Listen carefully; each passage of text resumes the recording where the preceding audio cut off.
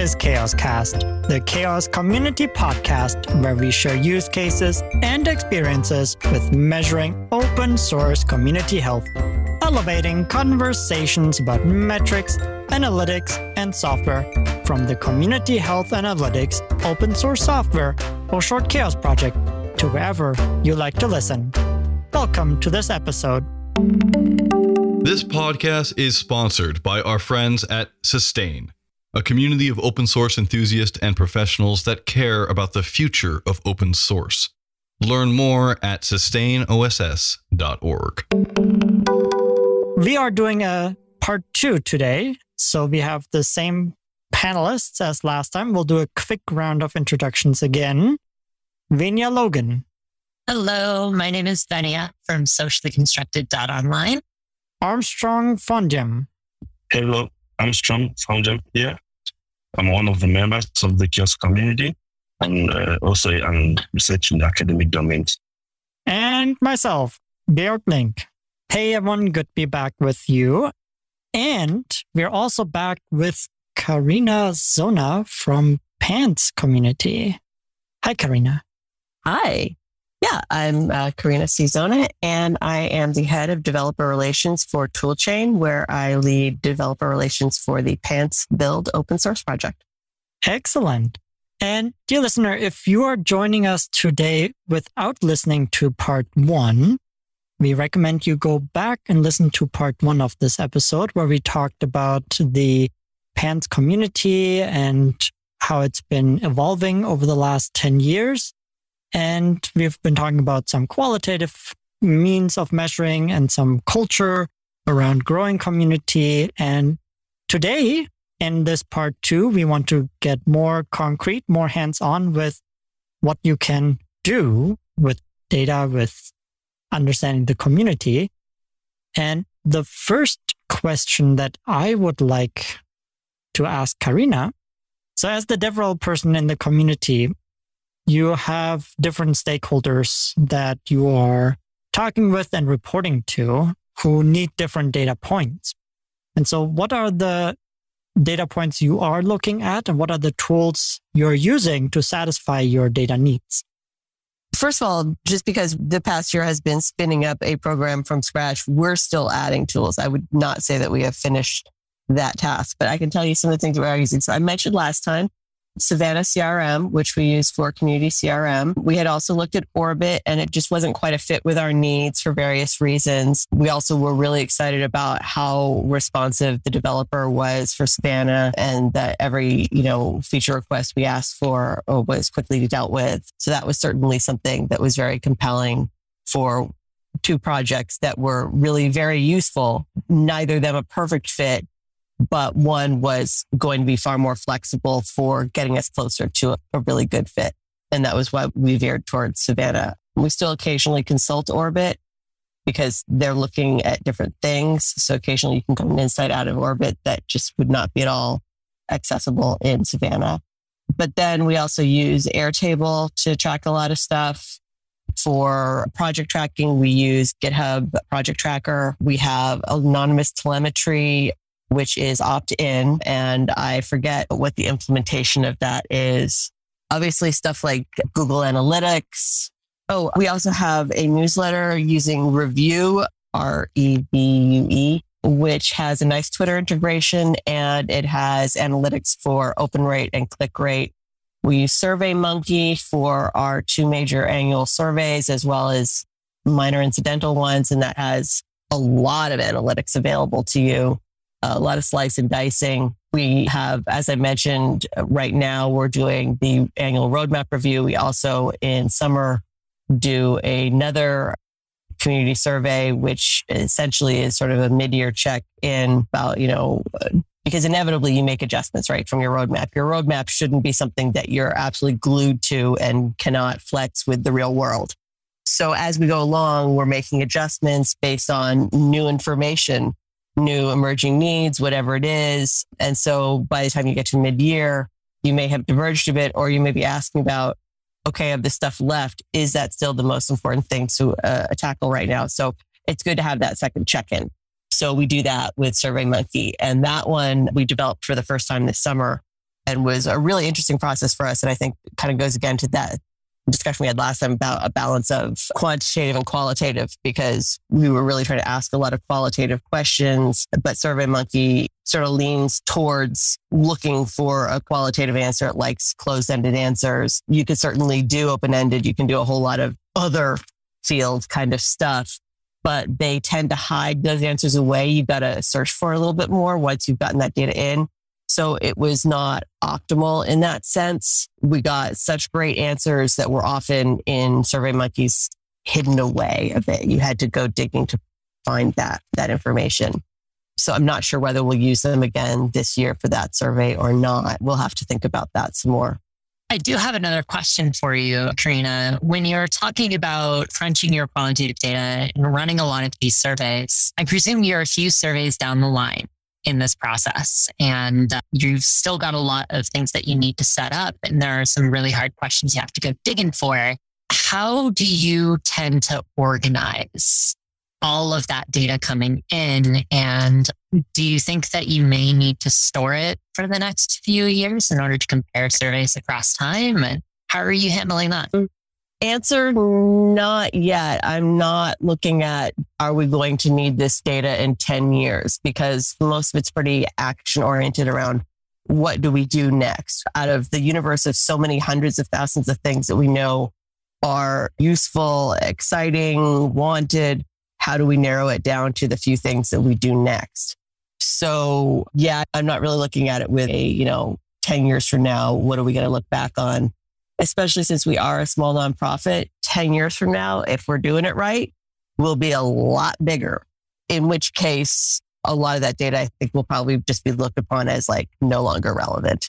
So I'm not saying nobody else should do it, but just because we are in such a rapid growth early stage, it doesn't really make sense to be right now focusing that far ahead when we have so much to focus on right now.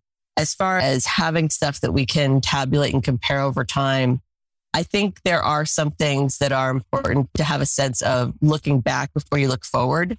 So for instance, when we were developing in the summer that survey, we did look back at the winter one to get a sense of, well, okay, how much of this have we done?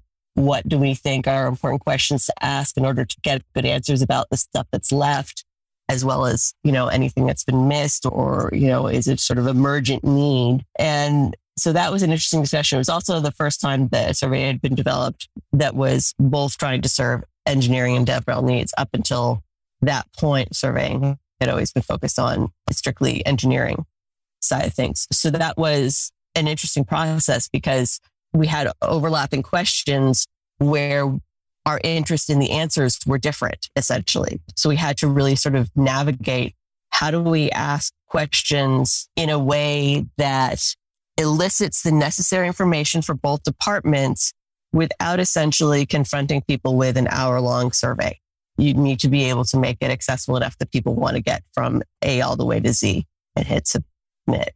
So, we had curiosity on a lot of topics where it was essentially like, well, I would only act on this kind of phrasing, or we need to know about this dimension of that thing. And the other person would have a different sort of slant that they needed out of the topic. So that was an interesting process. And I think from that, probably we'll discuss next time whether or not to survey separately or to do that together again. I think there's certainly arguments for both ways. And it's something to consider, I think, probably for anybody, is like dev relations is focused on engineers. You don't want to get too far away from the engineering department. You should stay really close, but also you do have different agenda. So what are the moments in which you work closely hand in hand and have to do the work of negotiating how to do that? And when is it in the best interest of the missions, those separate departmental missions, to pursue similar goals separately? And that's an ongoing challenge, I think, for our profession. Is very closely allied with engineers, and our entire interest is in understanding engineers. We should never be so far apart from them organizationally or philosophically that we lose our effectiveness on that. But you also do have a different mission from them. And so how do you reconcile those things is always an issue. So we've heard you're using a lot of different tools to get a lot of different data, and a lot of your focus is action-oriented. What are we going to do? Beyond that, what are some other ways that you are using the data, or who do you report to and what do you report? Yeah. So we're a relatively small organization. I think about 12 people. So we have a CEO, a bunch of engineers, and me, and a board. So some of the reporting I do is to my own team, who are people whose primary job is to do engineering, but whose secondary job is to do DevRel. So they are close collaborators with me, but they're not my full-time staff. And one of those staff members is in fact the CEO himself.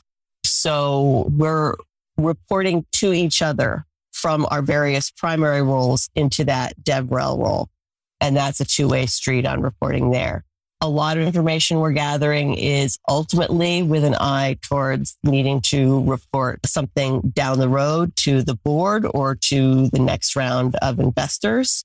Anytime you're raising money, you certainly need to be able to show, yeah, we're growing, we're performing, there's some sort of momentum and excitement happening.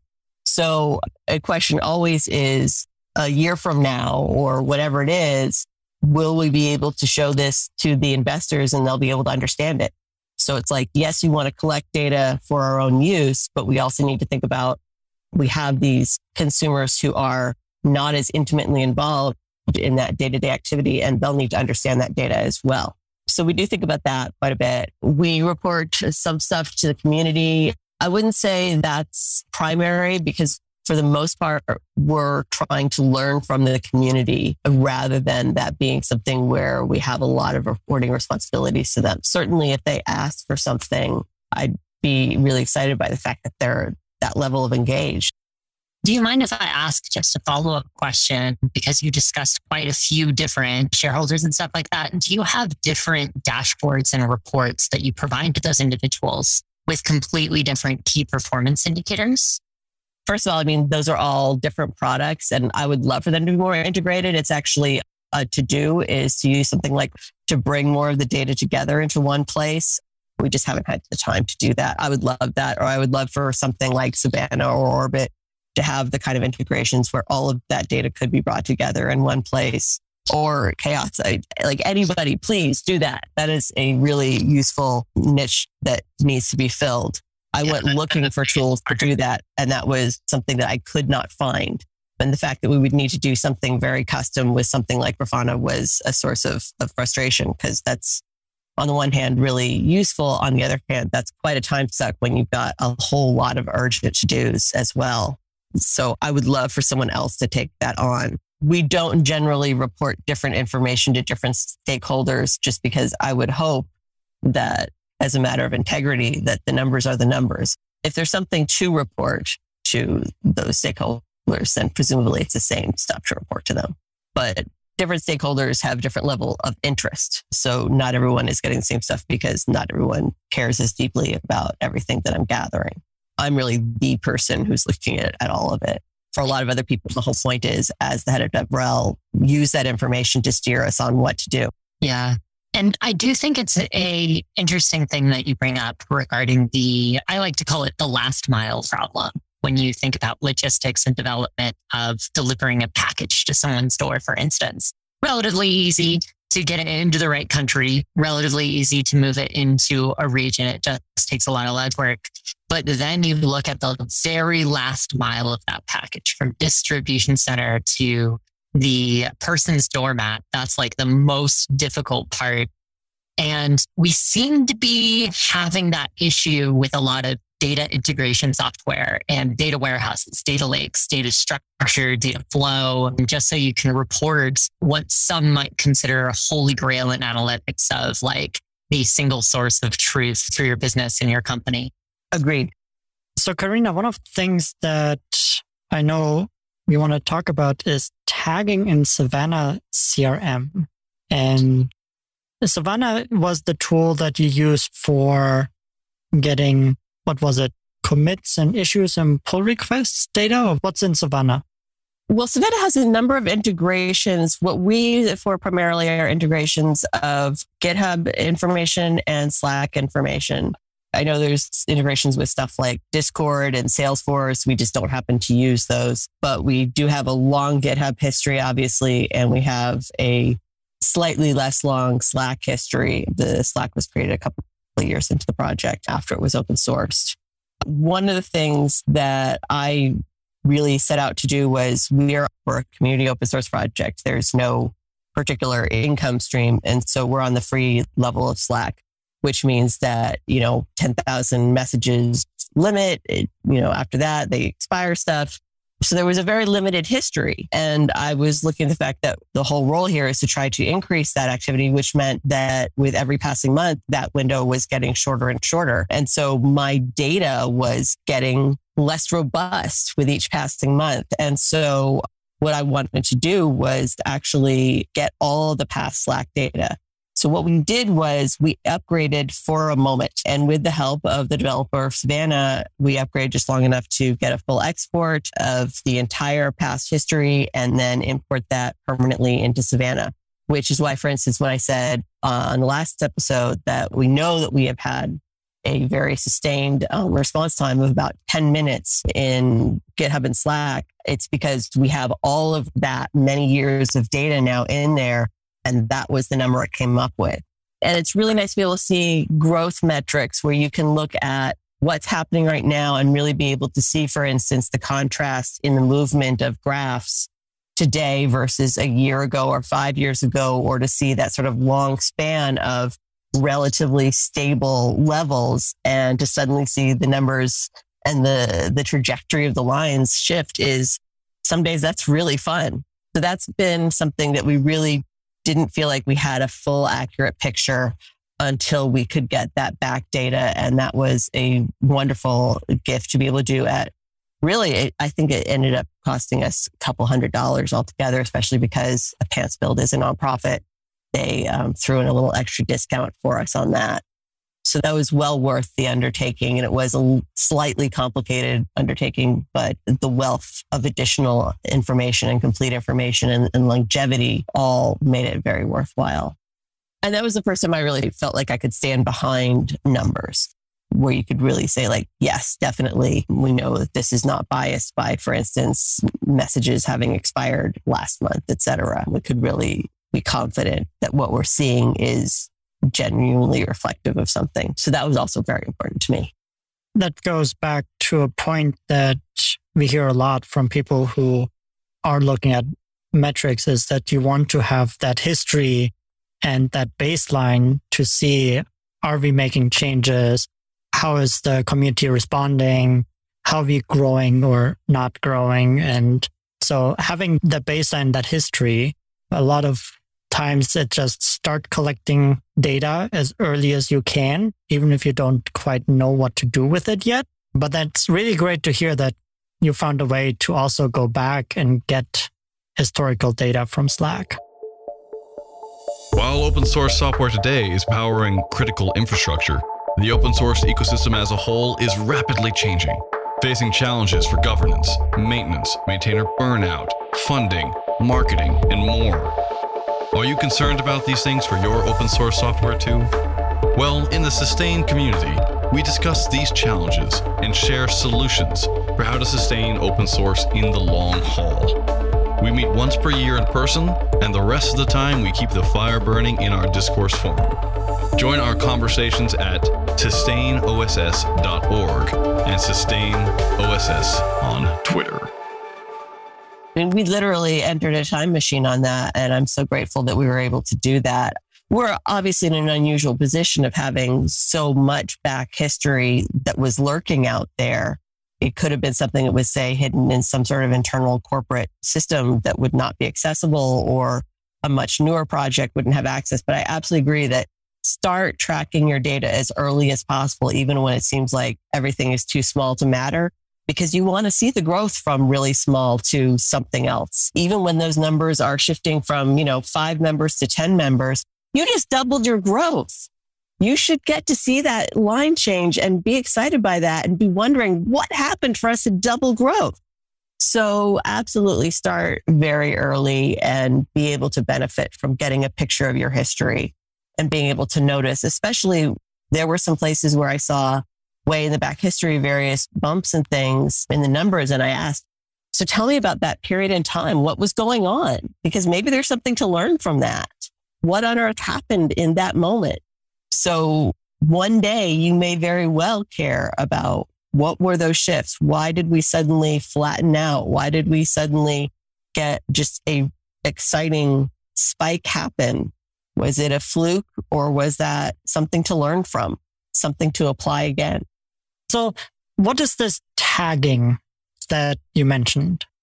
So Savannah has tagging that you could do things like add keywords so that if it notices a particular word come up, it'll automatically tag that comment, or you can manually add tags to comments. So those comments for us in this case are comments on Slack or comments on an issue in GitHub. Some of the default ones it has are things like thankful. So you can see who's asking a question or who's grateful for the answer, etc. That really isn't really what I was looking for. I use it for a whole lot of things. One is to understand what are people using, which is more of a technical question. But for instance, we recently added support for Java, Scala, and Go. So being able to go to Savannah and find people who had previously mentioned that their code base includes one of those languages meant that those were people we could immediately go to and say, look, we're trying to draw up a spec. You're a stakeholder. Can we talk? So that was really valuable. And that was part of that long-term data was, some of those comments that happened 6 months or a year ago, we would not have been able to see them if we hadn't done that import of the older data. I think that's very interesting, using the tagging systems to store a lot of comments. Are you using those tags in order to bring up and study those comments on a customer sentiment? What did they actually mean? How was it being used kind of level? No, first of all, I'm not a big fan of sentiment analysis. I've seen too many of them really misjudge sentiment. Also, a sentiment of a sentence isn't necessarily the sentiment in someone's actual brain. So I'm reluctant to try to read minds and would rather get facts and then ask people questions. So I don't look for tools that are doing, say, ML on them. If we wanted something really big picture, maybe, but we already have the answer to, is our community generally really happy? Yes. We don't have that kind of question. So first of all, it's storing every comment, every single comment on GitHub, every single public comment on Slack. It doesn't store, say, DMs, stuff like that. I don't even think that the Slack API gives access to the DMs as far as I know. I'm not aware of that. But so it's strictly stuff that's publicly on the record anyway. And then individual comments may or may not have a tag added to them. So it's not used to store comments. It's used to add meta information to what's already there. And so a lot of that I did manually. Some of it you can do automatically. But for instance, it doesn't support regex. So if someone mentions a version of Pants 1, there's a whole lot of versions out there. There's no easy way to do that keyword searching. And also just because someone mentions Pants 1 doesn't necessarily mean that's what they're using today. So again, I don't want to leap to false conclusions. I'd rather read the actual sentence and see whether they said, today we use version, whatever. So I do have some of that information, but a lot of what I use it for is I was so thrilled with the Slack import. One of the things I did was I started reading every single comment now that we had every single comment to get a big picture understanding of our community, of what people care about. What are they working on? What are they doing? What is their sentiment? My impression, at least, of their sentiment. And that's why I do feel very confident that we have a really happy community, because I see that every single day in the comments, people just spontaneously kind of being in love with the fact that they get a responsiveness that they're just completely unaccustomed to seeing in open source. For instance, like that kind of thing is really a testimonial. Don't particularly feel a need to have ML validate that for me. On the other hand, I do wish it had regex support. I probably should talk to Michael about that, because certainly there are things where you would like to be able to clump together data better. Some of the things that I look for are what kind of tools they expressed interest in being able to support in the future. Things that they use today that aren't supported by Pants, but maybe could be. Maybe in the future we'd want to be. So it's the same way that, for instance, we were able to go back and look for those Go, Scala, and Java users to be able to say this person is using some other tool. We've noticed that there's actually at this point quite a few people using this tool. maybe it's time to talk about a proposal to formally support it. JavaScript is an example of a language that we're really interested in supporting, but JavaScript is a system that already has a lot of build systems, build tooling, and is very fragmented. So our big question isn't, should we support JavaScript? Because the answer to that is yes. The big question is how. Tell us exactly the use case, the portion of it, which tools you work with. Like, we have to figure out which narrow portion of that vast community it makes sense to integrate with PANTS, because most of it probably doesn't. But we really want to make sure that we're serving use cases today that exist and are urgent, and essentially making good choices on that, because it's really easy to get way too ambitious on that in a way that just does not make sense. So identifying what people are doing is certainly important. Another thing is that I use it for much more subjective stuff, where I'm just assessing, you know what, this person appears to have been using PANTS for quite a while. They seem really happy. They seem very eager to give sort of testimonial type of feedback openly in the public. So I mark them for, hey, let's ask them for a case study, or let's ask them for a testimonial. Let's ask them to put their company on the Who Uses PANTS page, which was something I created, so that people can really see their experience represented, and also can see, oh, okay, that kind of use case, that's very similar to our use case, and that's working out well for them. Great. Okay. Now we know this is something to look much closer at. So those kinds of things are some of the ways that I use the tagging to identify, for me, essentially future to-dos, to be able to pull out prospective to-dos, either for us on the developer relations side or on the engineering side, and to be able to have a sense of essentially where our community is today, with the understanding of that doesn't necessarily mean that's the only place it should be tomorrow. Just because these are the tools that folks are using today, you have to weigh, does that mean that we've excluded people who use other tools? Or does that mean that these are tools that are really particularly well suited for being complementary with PANTS? So it gives you questions to ask yourself or your team about, like, okay, we're seeing something going on here, period.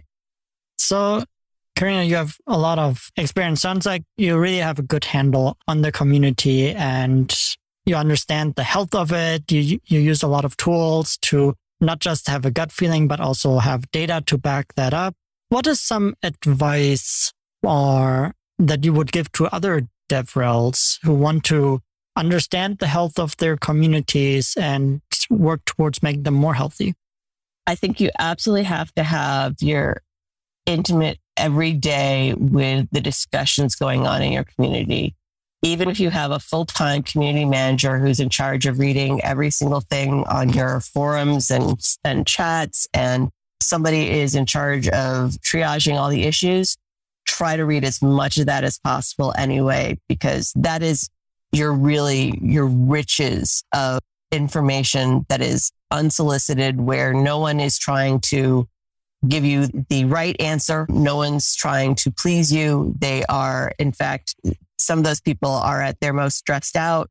That is your best opportunity to really hear what they're thinking about, what they care about, and to be intervening as quickly as possible on anything that is a stress point for them, whether that be conversationally with them or that be a conversation with the engineering team about changes that need to be made or issues that need a closer look, whatever. One way or another, no matter how high you are up on the ladder, you should be keeping a really close eye on the conversations, because that is the truest information you can get. And it's the hardest to analyze, but it is the source of the most immediate and accurate feedback that you can hope to get.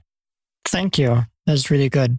Yeah, I cannot echo that enough, that if you're going to be a community manager, and if you're going to be not a community manager, looking at the actual ROI of a community and whether or not you should continue investing in it, it's not enough to just look at the abstracted data that's coming through your community manager.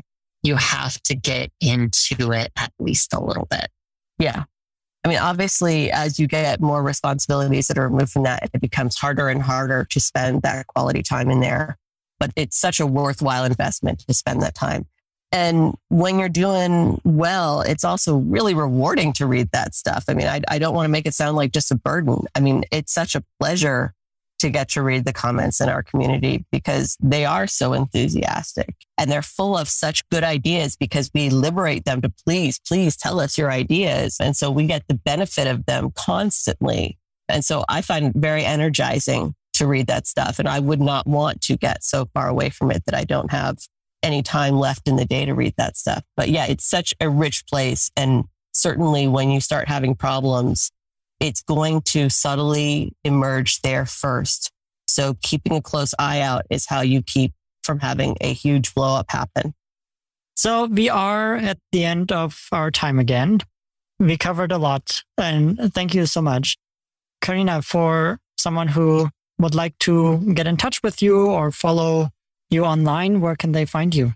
On the work-related side, you can find me through our Twitter feed, PantsBuild. Our Slack is pantsbuild.slack.com or our website, pantsbuild.org, or GitHub, which is github.com/pantsbuild. On the personal side, the best place to find me, unquestionably, is on Twitter.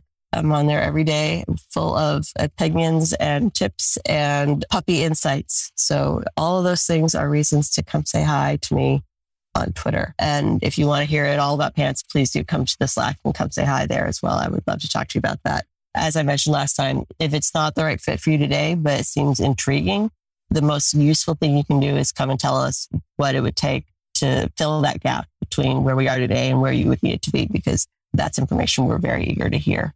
So come have a conversation with us. Yeah. And to all of our listeners, just keep in mind that right down below this in the show notes, you'll be able to find a large majority of those links. Awesome. Well, we always like to round off our episodes with a value add. And that is something that brought value, joy, or meaning to our life. And this is part 2 of our episode. So let's try to find something different because we'll release this 2 weeks apart. My value add for today is designing and building a custom home. It's something that I have wanted to do since I was a little boy. And we just went through the process of having some blueprints and how the room layout is and where the doors are and the windows and all that is done. And we just met with the builder today to talk about specifications and requirements. And soon we'll get a budget and then we can hopefully get the financing and build a house this year. So I'm super excited. That is something that brings me a lot of joy right now. That is huge. That's a really big tick on that life well lived list. I am in awe and also quite jealous. That's incredible. Congratulations. Well, thank you. Mine is a little bit less substantial and larger than life, but recently, at the time of this recording, we took a little bit of a break from 2 book clubs that I really enjoy.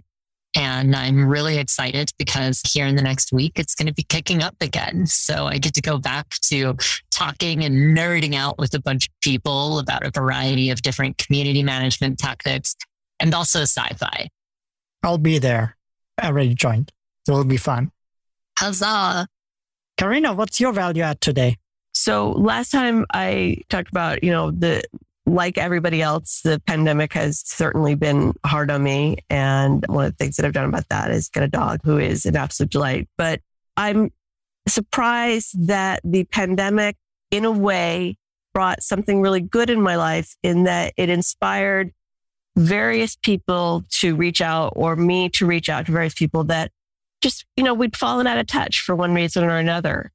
And the conversations with people that you've previously loved spending time with and just haven't done that in a few years, getting an opportunity to do that again. It's odd how the pandemic's provided an excuse in a way that we just didn't make that time before and have had just so many lovely conversations as a result. And I'm not at all grateful for the pandemic, but I'm grateful that very good, joyful thing has accidentally come out of it.